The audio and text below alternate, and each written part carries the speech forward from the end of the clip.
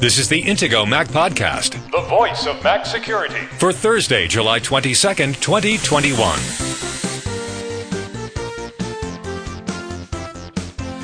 This week's Intego Mac Podcast security headlines include: the Pegasus Project revealed that super cybersecurity tools got into the hands of bad actors. Are Mac devices safe?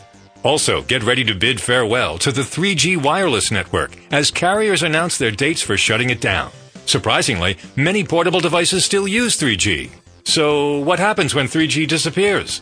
Now, here are the hosts of the Intego Mac Podcast, veteran Mac journalist Kirk McElhearn and Intego's chief security analyst Josh Long.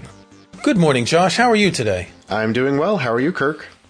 I'm doing really well. I think you have some news for our listeners. I do. This is good news. And we mentioned this last week that I was going to be getting a MacBook Air without fans. So now I can actually use Skype on the computer that I'm looking at and doing the show from, instead of having to use Skype on my iPhone on a weird stand on my desk just to kind of get around that extra fan noise that Skype was causing. Good grief. So I'm very happy to say that I have a fanless Mac now, and I don't need to worry as much anymore about noise. How many years have we been doing this podcast, Josh? Since 2017. Yeah, and you've been dealing with this problem since 2017. We'll be getting on to 4 years pretty soon, actually. This is episode 197, and we'll be up to episode 208 in, well, a couple months' time. Yeah, it's right around the corner. I'm very happy for you. You've also got a new microphone, so on your end, everything has changed. You've become a professional podcaster. Well, I mean, I had a pretty decent microphone before, but it was just kind of antiquated. It was a 2009 model microphone. So at this point, that's pretty old. Okay, so we've got some news this week. It was update week, but not everything got updated this time. Yeah, this is pretty interesting. So on Monday, Apple released iOS 14.7, tvOS 14.7, watchOS 7.6, and Safari 14.1.2. What they didn't release, though, is kind of more interesting. Usually iOS and iPadOS get updated simultaneously. And in this case, it was just iOS for some reason. And it was just the current version of iOS, by the way. So, sometimes they do release an iOS 12 update at the same time. They didn't do that this time. And they didn't even release an iPadOS update. And also, there's no Mac OS update this time either, which is kind of interesting. Now, usually Apple will release the details. They have a security updates page where they list all of the recent updates that they've put out, and if there's any security related content, they'll let you know on this page. And in this case, they just say details available soon. Well, that website has said that since Monday. Now we're recording this on Wednesday morning, and it still hasn't been updated, and we still don't have iPadOS or macOS updates, so that's a little weird. Well, my bet is that by the time people listen to this podcast, the updates will be out for the other operating systems, and we'll be able to talk about them next week. But clearly there's something, we've said this many times, if they don't update all the operating systems at once, that means there's something that they can't talk about until it's been updated on every OS, and there is something that needs to be updated. So right. Presumably, Apple is concerned that if they give some information about some vulnerability that's been patched in the things that have been patched so far, then people might be able to use that information to figure out how they can exploit the other things that haven't been patched yet. So, yeah, hopefully very soon we will have the details and we can share those with you. One thing that we do know probably was fixed in iOS 14.7 is the Wi-Fi issue that we've mentioned a couple of times recently. There was a researcher who on Twitter has been putting out, a couple of different Wi-Fi network names that if you create a Wi-Fi network with that name and somebody connects to it, they won't be able to get online anymore, which is kind of a problem. And so this is one thing that we know was being fixed as of the iOS 14.7 beta. So presumably that has been fixed in the final version of iOS 14.7, which is out now. So even though we don't know all the details, you should update. Okay, in other news, speaking of vulnerabilities, the Pegasus Project linked to the main Pegasus Project portal, if you could call it that, on the Guardian website. They have dozens of articles about this. Now, we talked about this in the past, that Pegasus was used to hack certain people, and they've got a lot more information. They have names of people such as the French president, such as, other politicians in different countries who were hacked by this. The problem is that we think that iPhones are secure, and they're not. And these are vulnerabilities that get exploited really quickly by a company that pays millions to black hat hackers to buy these vulnerabilities. And we're in a difficult situation right now, seeing that people are hacked and in some cases murdered because their iPhones were compromised.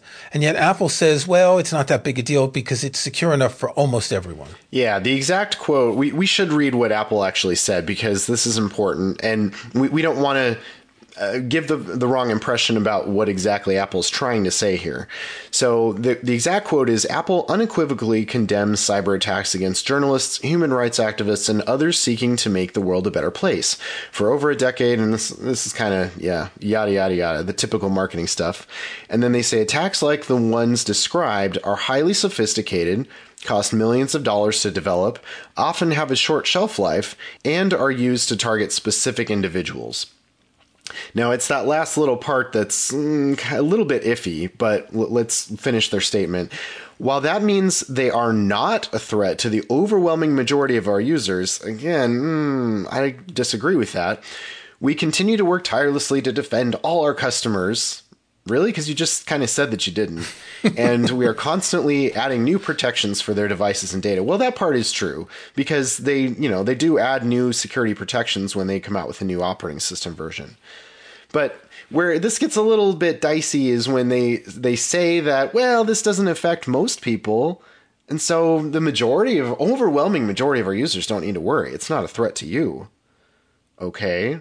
So you're admitting then that it is a threat to some people who are your users, and that's not a problem to you? I mean, obviously it is, but the way that they're sort of... Help me out here. They say that security researchers agree that the iPhone is the safest, most secure consumer mobile device on the market, but that doesn't mean it's really that secure. I mean, it is secure. Is 99% secure good enough? 99.5, 99.7? How secure is secure enough when Apple advertises the security and privacy of these devices? Well, right. And if obviously no device is going to be 100% secure, because it's impossible, because anytime that you have code, it's going to be something that somebody can figure out a problem with. They can find something wrong that they can exploit. We're humans, and, we built the systems, we built the code, and so we are fallible, and we're going to make mistakes, right? So there's never going to be anything that you can truly say is 100% secure, because if it was built by fallible humans, well, it's not 100% secure. Even if at the current time you think that it's 100% secure, I can pretty much guarantee that a year, 2 years, 10 years down the road, somebody's going to find so many vulnerabilities in the intervening time that if you knew that in the present time, you would realize, oh my goodness, my device was not secure at all, right? Well, it's not that it was not secure at all. It's that someone managed to get through something. Right? Saying it's not secure at all means it's wide open and anyone can get in. There was a tiny little crack that someone got in. I want to mention I'm going to link to a Twitter thread by Reed Albergati. He's a Washington Post journalist. He's pointing out that one of the problems with the iPhone is that Apple releases new major iOS versions at the same time every year. They have a deadline that matches the hardware, and that this means that if there are problems in new code, they might not be able to find them for a while. If every year they're iterating a whole new operating system, and I know it's not everything that changes in the operating system, but there are new vulnerabilities that could be found every year, and that deadline could make it a little less secure over the long term. While Android does a release pretty much every year, it's not the same time every year. Sometimes it's at the beginning of the year, sometimes it's later, whereas Apple ties this, since it's so intricately linked to the hardware, the iPhone, and the iPhone is released every year at the same time, the new iOS has to be released at the same time. Yeah, this is a fair point. However, I would argue that for a company with as much money as Apple, they could stand to hire some additional quality assurance testers, right? So, I mean, Apple has more money than basically any company on earth. If this were a small software company, then I think this argument would be a little bit stronger, that having like a fixed deadline every year when they're going to release an operating system would be maybe more of a potential problem if they don't have the resources to ensure that it's thoroughly tested. But for Apple, I feel like, because of how much like cash Apple has laying around that they could be using toward this, that's not really an excuse for Apple. That's my view on it. Okay, it's a fair point, but the fact that they iterate every year means that there's always going to be new potential for vulnerabilities. Now, we don't know if the vulnerabilities that were used for this spyware were in the latest version of iOS, or if they were in iOS 2 years ago and had never been discovered, right? Well, that's true. In fact, it's very possible that some of these vulnerabilities that NSO Group is using for their Pegasus spyware have been around for quite a while and may affect multiple versions of iOS. Now, this is one of those things where obviously when they find a vulnerability, they're not going to report it to Apple because they need to use that vulnerability. It's sort of, although obviously the goals are very different between these types of groups, it's sort of similar to the way that jailbreaks work. The jailbreak community finds a vulnerability, and now they can use that vulnerability until Apple patches it to be able to allow people to jailbreak devices. And so the NSO Group, obviously, they're keeping things a lot more secretive, and they have a very tight-knit group of developers. They have very, secretive users. These are all government and law enforcement agencies that are working with the Pegasus spyware that NSO Group makes. So it's much less likely that the details of any particular vulnerability are going to get out there or get back to Apple. Unless somebody happens to find a compromised device, identifies that it's compromised, gives it to Apple and says, here, try to work backwards and see if you can figure out how this device was exploited. And that may not necessarily be easy to do.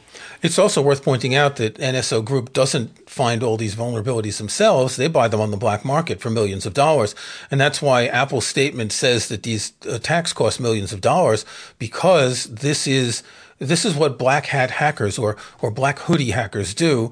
They look for vulnerabilities that are serious enough that they can sell them to companies like this. And this is partly why Apple started a bug bounty program, right? So they could get hackers to tell Apple so they could be fixed rather than go off and make more money to buy a private island. Right. Of course, and the idea behind this bug bounty program in general is to incentivize researchers, even though they may not be able to make as much money from the bug bounty program, they're still able to, in some cases, make quite a bit of money and have, a comfortable living without having to feel any guilt about having sold this vulnerability on the black market, and who knows who's going to end up using it against whom. So that's kind of the idea behind a bug bounty program. It makes sure that more stuff gets patched. It puts more people in the mindset of, oh, hey, I want to go find vulnerabilities. And they're reporting them directly to the company so they can get fixed. And you know what? Every once in a while, I'm sure that you're going to have people discovering the same vulnerabilities that the NSO Group is also finding and using. So it's definitely a good thing to have bug bounty programs for a lot of reasons. Okay, we're going to take a break. When we come back, we're going to talk about 3G. No, I mean 3G. We're not going to talk about 5G. We're going to talk about 3G, the old one. Protecting your online security and privacy has never been more important than it is today. Intego has been proudly protecting Mac users since 1997, and our latest Mac Protection Suite includes the tools you need to stay protected in 2021. Intego's Mac Premium Bundle X9 includes Virus Barrier, the world's best Mac anti-malware protection, Net Barrier for powerful inbound and outbound firewall security. Personal Backup will keep your important files safe from ransomware, and much more to help protect, secure, and organize your Mac. Best of all, it's compatible with macOS Big Sur and the latest Apple Silicon Macs. Download the free trial of Mac Premium Bundle X9 from Intego.com today.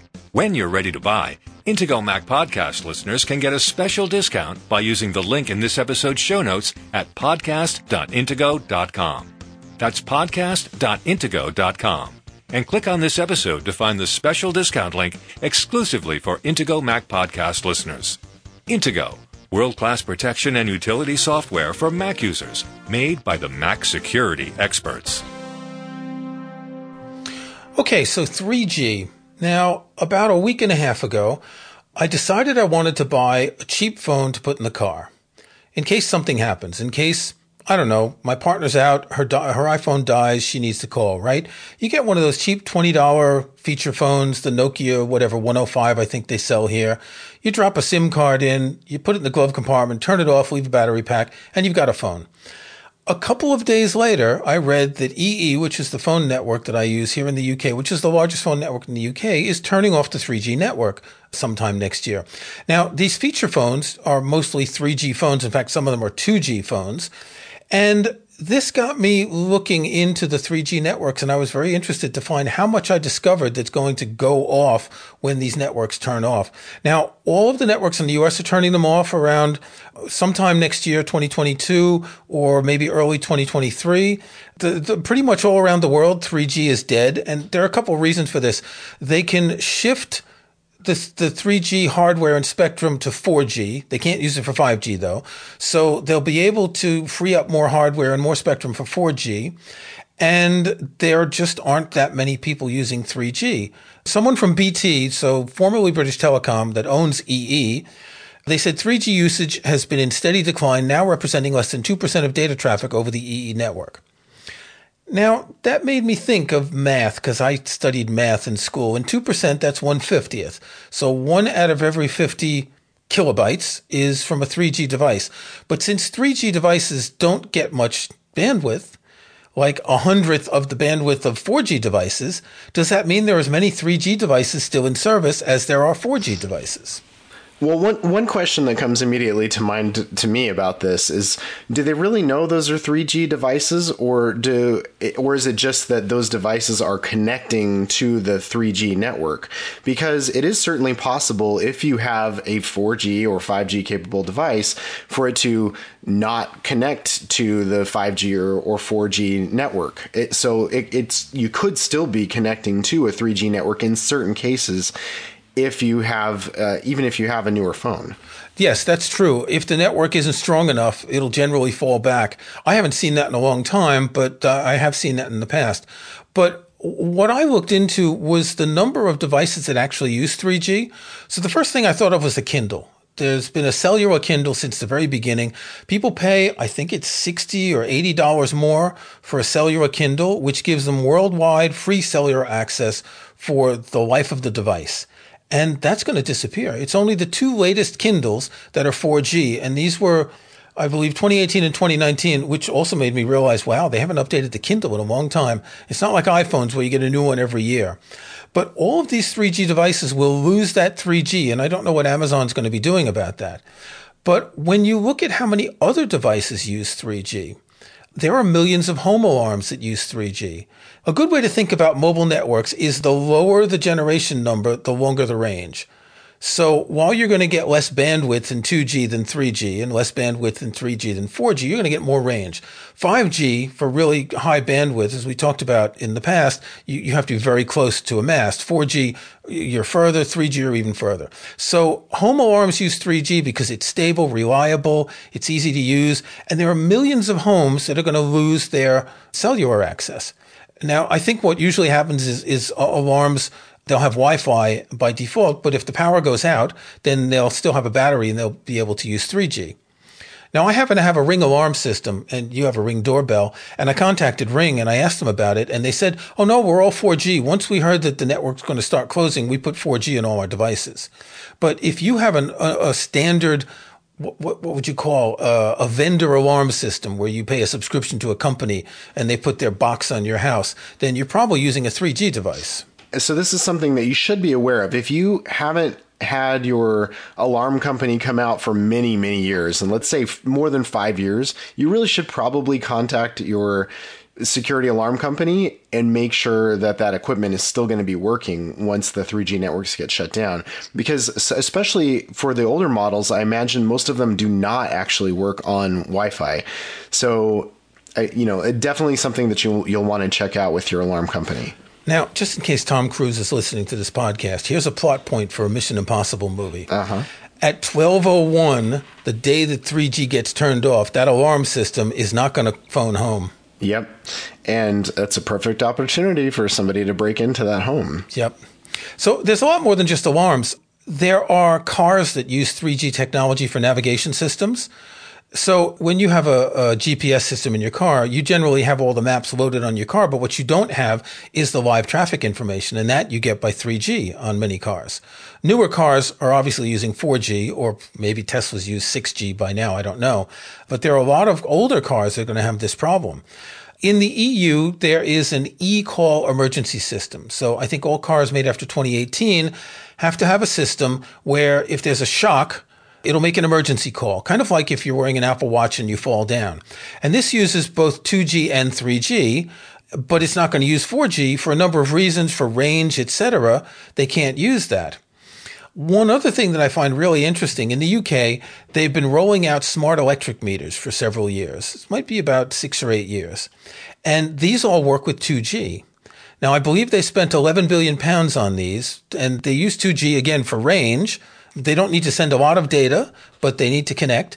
And they've spent so much money that they're actually going to keep the 2G network running in the UK because of these smart networks, and also because of this e-call system, which can use either 2 or 3G. So it's really interesting to see how many devices will lose access. On top of that, there are industrial sensors that use 3G. There are standalone security cameras or other GPS devices that may have if you ever buy a tracker for a dog, right, and you put a SIM card in it, that's going to be using 3G. So all of these devices are just going to stop working one day. By the way, Kirk was joking a little bit about 6G. So 6G is currently under development, so Tesla's not actually using 6G. Yeah, that was a joke. Well, it'll be out soon enough. So one of the problems with switching these devices from 3G to 4G, and this I discovered in an article about MPERS devices, mobile personal emergency response system devices. These are the little push buttons that elderly people have. So if they fall, they push a button, it calls. Right. These use 3G, but if you make them with 4G, they need bigger batteries and they have bigger hardware and they become larger and heavier. And so they're not that easy to replace. That could be kind of a problem. Yeah. So this is actually a big issue that 3G is disappearing. It's not just for phones. In fact, phones are the low end of usage, I think. Now, Nokia, I don't think you have the Nokia 105 in the States. It's the kind of candy bar one. They're coming out with a 4G version at the end of this month here in the UK. So there are these little feature phones that are 4G. They do cost twice as much as the 3G versions, but if you want a dumb phone like that, you're going to pay for it. But if you do have a dumb phone, or let's say you have parents or elderly relatives to whom you gave a very simple mobile phone, you'll need to check if they'll be able to use that mobile phone after the cutoff. Yeah, and actually, this is one of the reasons why we thought it might be worth discussing this, too, is that, it's probably not terribly likely that you've still got a relative who's using a pre-4G iPhone at this point. But, if you've got some of these older flip phones, candy bar phones, or even some really early Android phones, there's a good chance that you know somebody who's using an old phone, that they just don't really feel like they need a smartphone or a newer model. And so they're still using some really old thing that's just not going to work anymore. And so it's much better to upgrade that phone in advance rather than find out that you can't make calls anymore and then take it to the carrier store and try to get it figured out. Because I kind of feel like, at least for a couple of days, the stores are probably going to be pretty busy with all kinds of people coming in and saying, my phone doesn't work anymore. Well, the thing is, they're still selling these phones.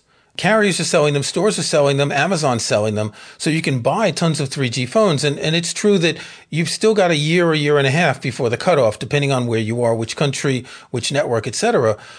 And given the cost of the phone, it's not that big a deal if you spend $20 now for a phone that you're only going to use for a year and a half. But still, you'd think that people would want to plan ahead for something like that and not. Most people aren't going to know. Most people don't listen to this podcast, and they're not going to know about this. So, as Josh said, if you do know someone who is in this situation, maybe buy them a 4G feature phone for Christmas this year. Yeah. At the very least, you ought to let them know that, hey, that phone looks really old. I'm not so sure that's going to work in a few months. Yeah. One thing to consider is you might not be able to fit your existing SIM card in the new phone, because older phones had that really big SIM card, and now they went from to mini and then to micro. So the new ones are really tiny. Now you can buy SIM card adapters, or you probably get a new SIM card from your carrier with the same number. Is that how it works? Yeah. Well, if your older phone has a big chunky SIM card and you get a new phone that, it has a much smaller SIM slot, obviously you're going to need to get your carrier to give you a new SIM card because you're not going to be able to use the old one. Well, that's not true. You can go on Amazon and you can buy a little device that you put the SIM card in and you press it and it cuts it to the size. Really? Oh, I haven't heard of those. Yeah, you can go on Amazon and buy a SIM card cutter, and they can cut into the 3 sizes. All the ones I'm looking for, they have the little adapters. They even have one of those, what do you call the SIM tray opener that you get with an iPhone, that looks kind of like a paperclip? Yeah. Isn't it just called the SIM tray opener? Well, maybe that's what it's called, but they all have one of those, the kind that you get with an iPhone. Right. They all have. So interesting. You can get one of those for, I don't know, less than $10. Anyway, 3G may be old, but you may have devices. And I'm interested to see what Amazon's going to do about people with Kindles, because Kindles aren't like smartphones. They'll last for a long time. You could have a 10-year-old Kindle and still use it with no problem. So my guess is that Amazon is going to offer people a discount on upgrades. Well, one thing I think is really interesting about this is that was a selling point for the original Kindles, which came out around 2007. And for about 10 years, they were still, using pre-4G technology because that's what existed. That's what was out there. And so it was pretty much stated. I don't know if they outright said you will, forever and always be able to get over-the-air updates with these, but they definitely implied that was something you would never have to worry about. And of course, I don't really think that Amazon really foresaw that, in less than 15 years from when that device came out, that 3G was no longer going to be a thing. And, well, not only that, I guess Amazon doesn't mind if you buy a new Kindle model. Honestly, if you're using one from 2007, that's a pretty old model at this point. But if you're using one from 2017, you only have 3G. The only 4G models are the latest Kindle Paperwhite, which came out in late 2018, and the latest Kindle Oasis, which came out in mid-2019. Everything before that uses 3G. Now, I think most people probably buy Wi-Fi models. Anyone who would buy a cellular, what would they use it on? Maybe they travel a lot and they don't want to try to connect to Wi-Fi networks because it's easier. Yeah, and I think that is the main use case. And that's also why you actually might want 3G capability in some of those devices, just because if you're in the middle of nowhere, you may not really have 4G or 5G necessarily wherever you might happen to be. You're more likely to have 3G signal. Yeah. Okay, anyway, you want to check your old devices. I used a picture of the iPhone 3G to illustrate the article on the Intego Mac Security blog. Curiously, my partner pulled out an iPhone 3GS that used to belong to her daughter, and I fired it up, erased it, restored it, and it works fine. So I'll be able to use that for about a year and a half. All right. I don't know why you'd want to at this point, but... Well, why not? It's nostalgia. It's like every once in a while I pull out an old scroll wheel iPod to listen to music. It's just, reminding me of the good old days. Okay. An iPod without Wi-Fi. Think about it. Okay. Until next week, Josh, stay secure. All right. Stay secure. Thanks for listening to the Intego Mac Podcast, the voice of Mac security, with your hosts Kirk McElhearn and Josh Long. To get every weekly episode, be sure to follow us in Apple Podcasts or subscribe in your favorite podcast app. And if you can, leave a rating, a like, or a review. Links to topics and information mentioned in the podcast can be found in the show notes for the episode at podcast.intego.com. The Intego website is also where to find details on the full line of Intego security and utility software. Intego.com.